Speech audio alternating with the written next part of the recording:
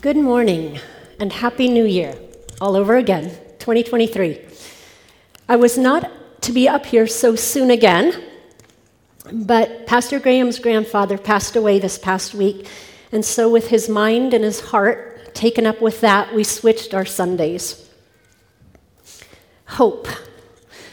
That's what a new year often brings, hope and anticipation of what's to come, and that's a fitting theme for this month's series. Our focus in January is who are we going to be as a church in this new season? Who are we going to be as Elim Chapel?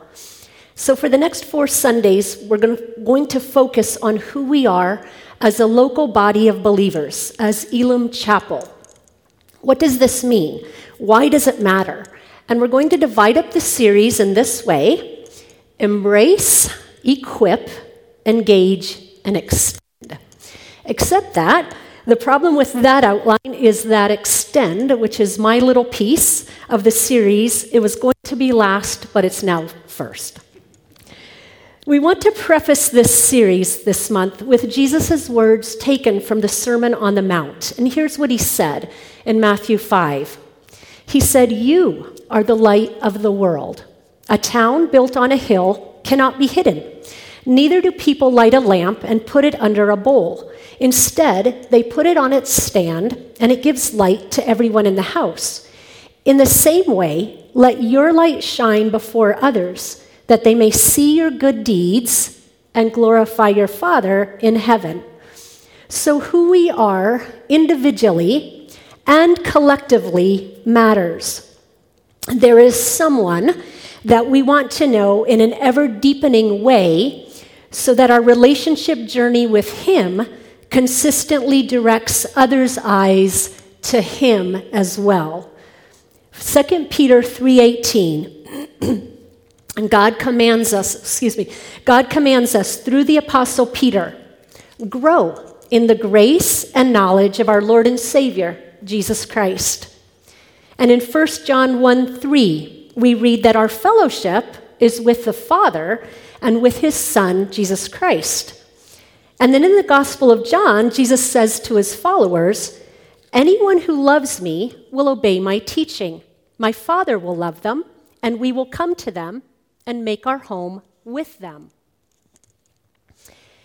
In 1 Corinthians, we read that both our individual physical bodies and the collective body of the church are temples. Is my sound okay? Okay. 1 Corinthians 6:19 says this, and it places immeasurable honor on our individual physical bodies. "Do you not know that your bodies are temples of the Holy Spirit, who is in you, whom you have received from God? You are not your own." And then in 1 Corinthians 3, God tells us His heart when it comes to His collective body, His church. "Don't you know that you yourselves, we, are God's temple, and that God's Spirit dwells in our midst?" God's temple, that's us, is sacred, and you together are that temple. So that's a bit of a lengthy introduction just to emphasize that it matters who we are when we consider whose we are. Because of who we are, in light of whose we are, we embrace, equip, engage, and extend in His ways. And this morning we're going to look specifically at the ways in which our Master, our Savior, asks us to extend. What does He say about generosity and giving? How does He want to use us individually and collectively to be an extension of His generous heart? And how might we reflect His grace to one another and to those outside? What I share this morning is but a sliver of all that God has to say on this topic. But even this tiny little slice has been and continues to be a challenge to my own growth. A word that might be hanging around the periphery of our thoughts as we think of generosity and we think of this topic might be the word tithing. And we find this term in the Old Testament as it pertains to the Israelites. In the Old Testament way of life that God set out for the Israelites in the law, he required that they tithe. The tithe was a way of taking care of several things, and some scholars believe it was like a form of taxation to take care of things that needed to be taken care of. So the tithe was to take care of the Levites whose job was to take care of the tabernacle and religious duties. The tithe was also a way of taking care of the needy, the alien, as some translations say it, or non-Israelites, orphaned, fatherless children, and widows. And I'm going to have some references put on the screen, and I'm just going to read excerpts from some of these passages just to give us an idea, to help us understand what these tithes, what their purpose was.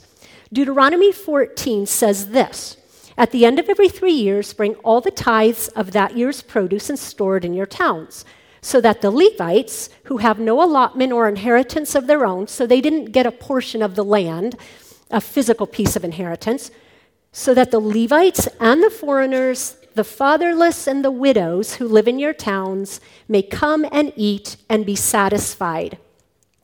Numbers 18, we read this: "I give to the Levites," so those were the priests who worked in the tabernacle, "I give to the Levites all the tithes in Israel as their inheritance. Speak to the Levites and say to them, when you receive from the Israelites the tithe I gave you as your inheritance, you must present a tenth of that tithe as the Lord's offering. Your offering will be reckoned to you as grain from the threshing floor or juice from the winepress. In this way, you also will present an offering to the Lord." So they also presented a tithe. And then from Leviticus 27, here's just gives us a little snapshot of what the tithe might have looked like. A tithe of everything from the land. So produce, whether grain from the soil or fruit from the trees, belongs to the Lord. It is holy to the Lord. And here's what I learned as I engaged more deeply with this topic. The Old Testament law actually required 3 tithes. One was to provide for the Levites, another was to provide for the temple and related feasts, and then another was to care for the poor. So taken together, these tithes would have amounted to a little over 23% of a family's income or their resources. So just from this little snapshot, we see that in the law, God's heart was generous. Listen to his instructions in Deuteronomy 24. He says this: "Do not deprive the foreigner or the fatherless of justice, or take the cloak of the widow as a pledge."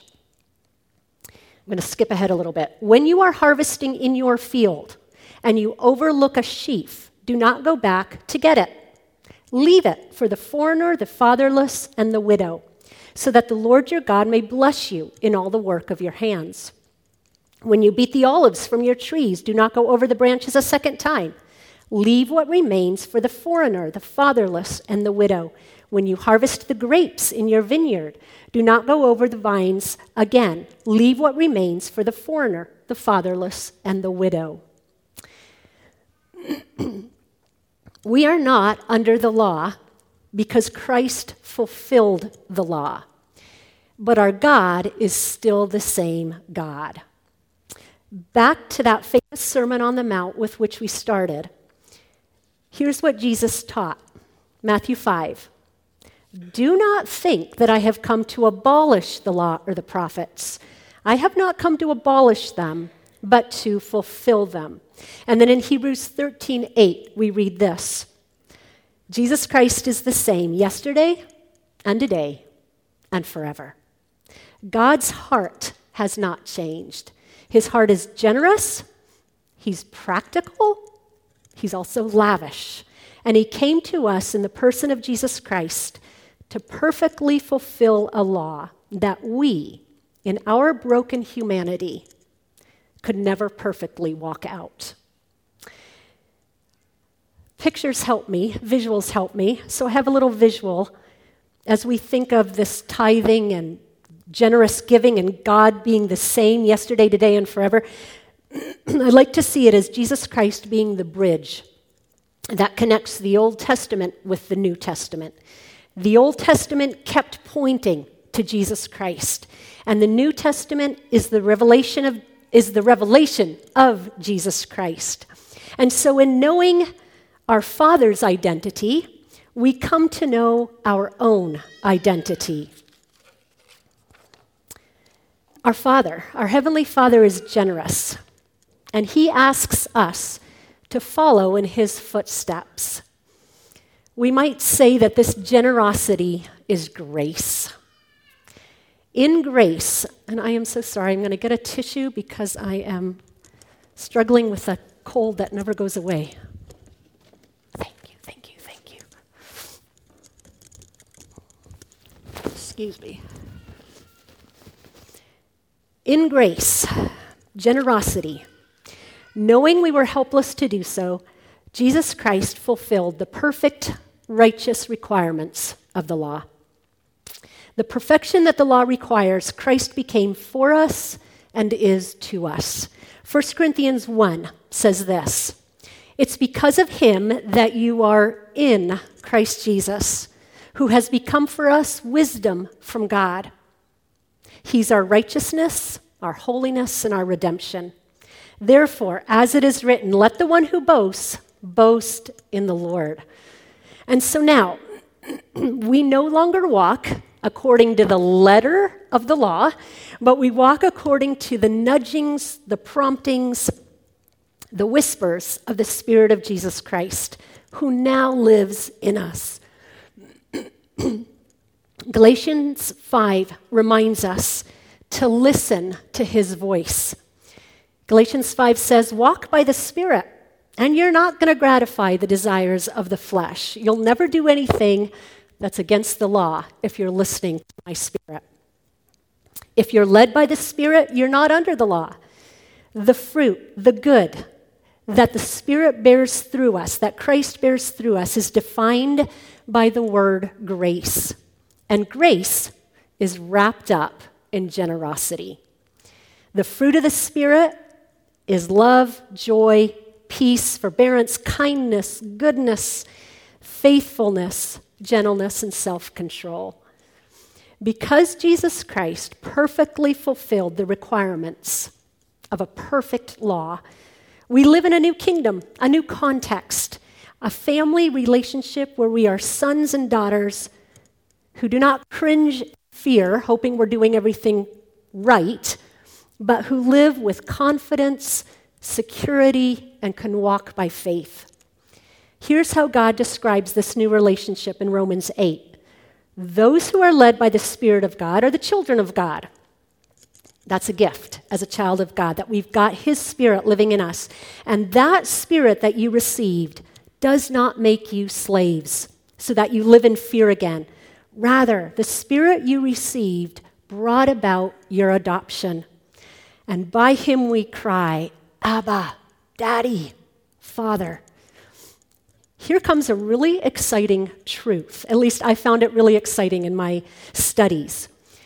Jesus Christ bridges the Old Testament with the New. He came and perfectly fulfilled a perfect law, the perfect law that was given to the Israelites. In that perfect law, the Israelites were commanded to make an offering called the first fruits offering. And I'm going to read that command in Leviticus 23. The Lord said to Moses, "Speak to the Israelites and say to them, when you enter the land I am going to give you and you reap its harvest, bring to the priests a sheaf of the first grain you harvest. He's to wave that sheaf before the Lord so it will be accepted on your behalf. The priest is to wave it on the day after the Sabbath." That was known as the first fruits offering. It was a dedication of the first portion of the harvest, and it was a recognition of God's abundant provision. And guess who became for us our abundant provision, and who's called our first fruits? Our first fruit offering is Jesus Christ. 1 Corinthians 15 says, "Christ has indeed been raised from the dead, the first fruits of those who have fallen asleep. Since death came through a man, the resurrection of the dead comes also through a man. As in Adam, who sinned, all die, so in Christ, who fulfilled that law perfectly, all will be made alive. Jesus Christ, our first fruits offering, paid what needed to be paid. He gave what needed to be given. His payment for my sin was accepted. And because his payment was acceptable, he could say with his last breath on the cross, "It's finished." His payment was acceptable, and because of that, he could return to the Father's side and say, and hear his Father say, "Well done," and he could sit down at the right hand of the Father. His work was finished. The joy that was set before him, you and me, his sons and daughters, we can now rest in his perfection. And I think that's an awesome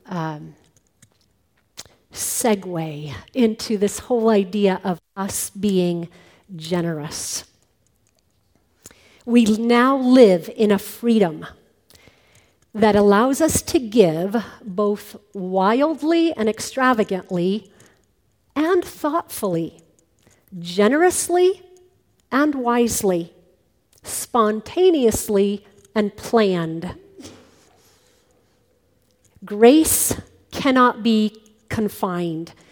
We walk in that grace by faith, in relationship, attentive to the giver's voice. His ways are practical. His ways are also lavish, extravagant, generous. And we are his hands, feet, voice in a broken world. We are that city on a hill that cannot and must not be hidden. Our deeds and our words are to point toward a giving, generous, gracious Heavenly Father. We are stewards of grace. A steward doesn't hold on, doesn't even consider what he or she has as his own, but simply manages. We're not slaves.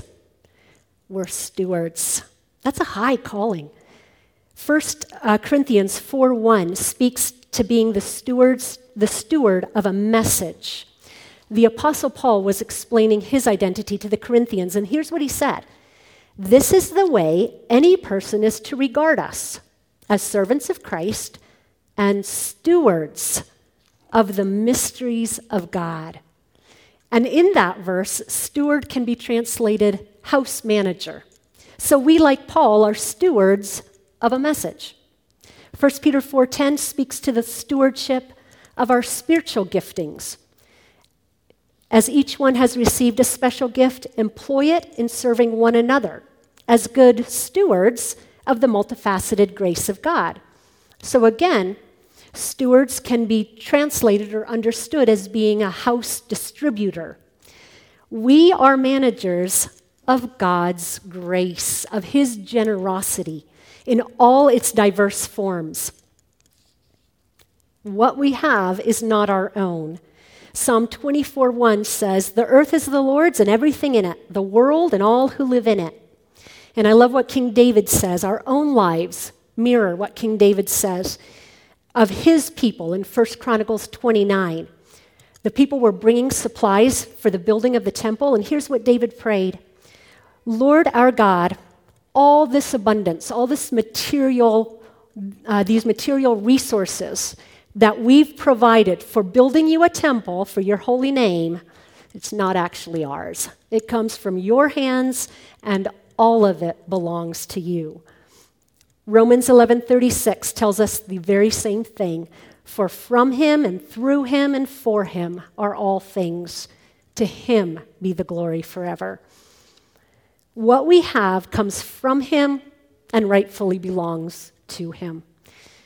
And so in light of that, the question in our giving and in our generosity becomes, how does God want me to steward what he's given me?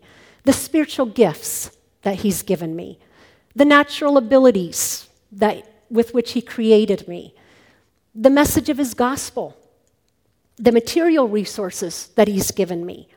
Does it matter how I steward? Why does it matter? Here are 3 truths that I think can shape our thinking as we think about generosity, though there is much, much more that could be said. The first point that I've highlighted here is stewardship is an act of worship.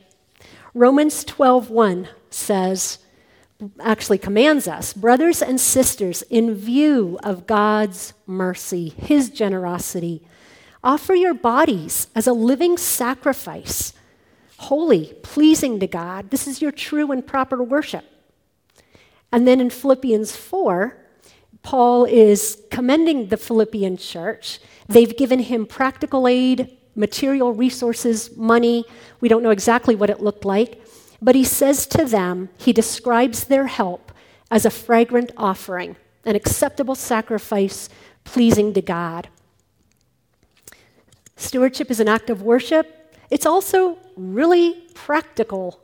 It's the way in which needs are met, and we've seen that already in that passage from Philippians when the Philippian church was taking care of Paul in material ways. We saw that in the passages from the Old Testament when the fatherless and the poor were being taken care of and people who worked in the tabernacle. It's the same today. Here at Elam, our gifts provide for the food bank. They give us heat. The gifts provide for heat in the winter, repairs to the roof, upgrade to technology, and the list goes on. 1 Corinthians 16 gives us some really practical advice when we think of stewardship as just being something that's practical. We read this. Paul is talking to the Corinthians, and he says, now about the collection for the Lord's people, do what I told the Galatian churches to do. On the first day of every week, each one of you should set aside a sum of money in keeping with your income, saving it up so that when I come, no collections will have to be made. Stewardship is practical, and these verses show us how it's practical. It's planned giving according to what you earn, what you have. It's wise, it's thoughtful. But lest we stop it there, God, the Holy Spirit, might sometimes nudge us to give extravagantly and spontaneously. Stewardship, in that sense, might sometimes cost us. God may sometimes ask us to go above and beyond what we humanly think is wise. And this happened in 2 Corinthians 8.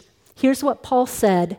Here's his praise for the Macedonian church. He said, now, brothers and sisters, we want you to know about the grace that God has given the Macedonian churches. In the midst of a very severe trial, their overflowing joy and their extreme poverty welled up in rich generosity. For I testify that they gave as much as they were able and even beyond their ability. We do not lose when we give. In fact, we gain. Not necessarily monetary gain, but we gain in richness of soul and life. And Jesus said that best in Acts 20:35 when he said it's more blessed to give than to receive. Proverbs 22:9 says, the generous will themselves be blessed, for they share their food with the poor. And Proverbs 11:25 says, a generous person will prosper. Whoever refreshes others will be refreshed. Giving infuses us individually and as a body with life. Generosity is life-giving. 2 Corinthians 9 says, remember this, whoever sows sparingly will also reap sparingly, and whoever sows generously will also reap generously. Each one of you should give what you have decided in your heart to give, not reluctantly or under compulsion. God loves a cheerful giver. We're not law-bound, but we are spirit-prompted to be gracious, cheerful givers. And finally, and I'll end with this, what does it matter? Why does it matter how we give? We give because it reflects the bountiful, gracious, uncontainable heart of our Heavenly Father. And it's Him, and here's how we started. It's Him we want to point others toward. 2 Corinthians 8:9 says, "For you know the grace of our Lord Jesus Christ, that though He was rich, yet for your sake He became poor, so that you, through His poverty, might become rich. He gave." And John 3:16, "For this is how God loved. He gave." He gave His one and only Son so that everyone who believes in Him, in Jesus Christ, will not perish, but have eternal life. We give because it reflects the bountiful, gracious, uncontainable heart of our Heavenly Father.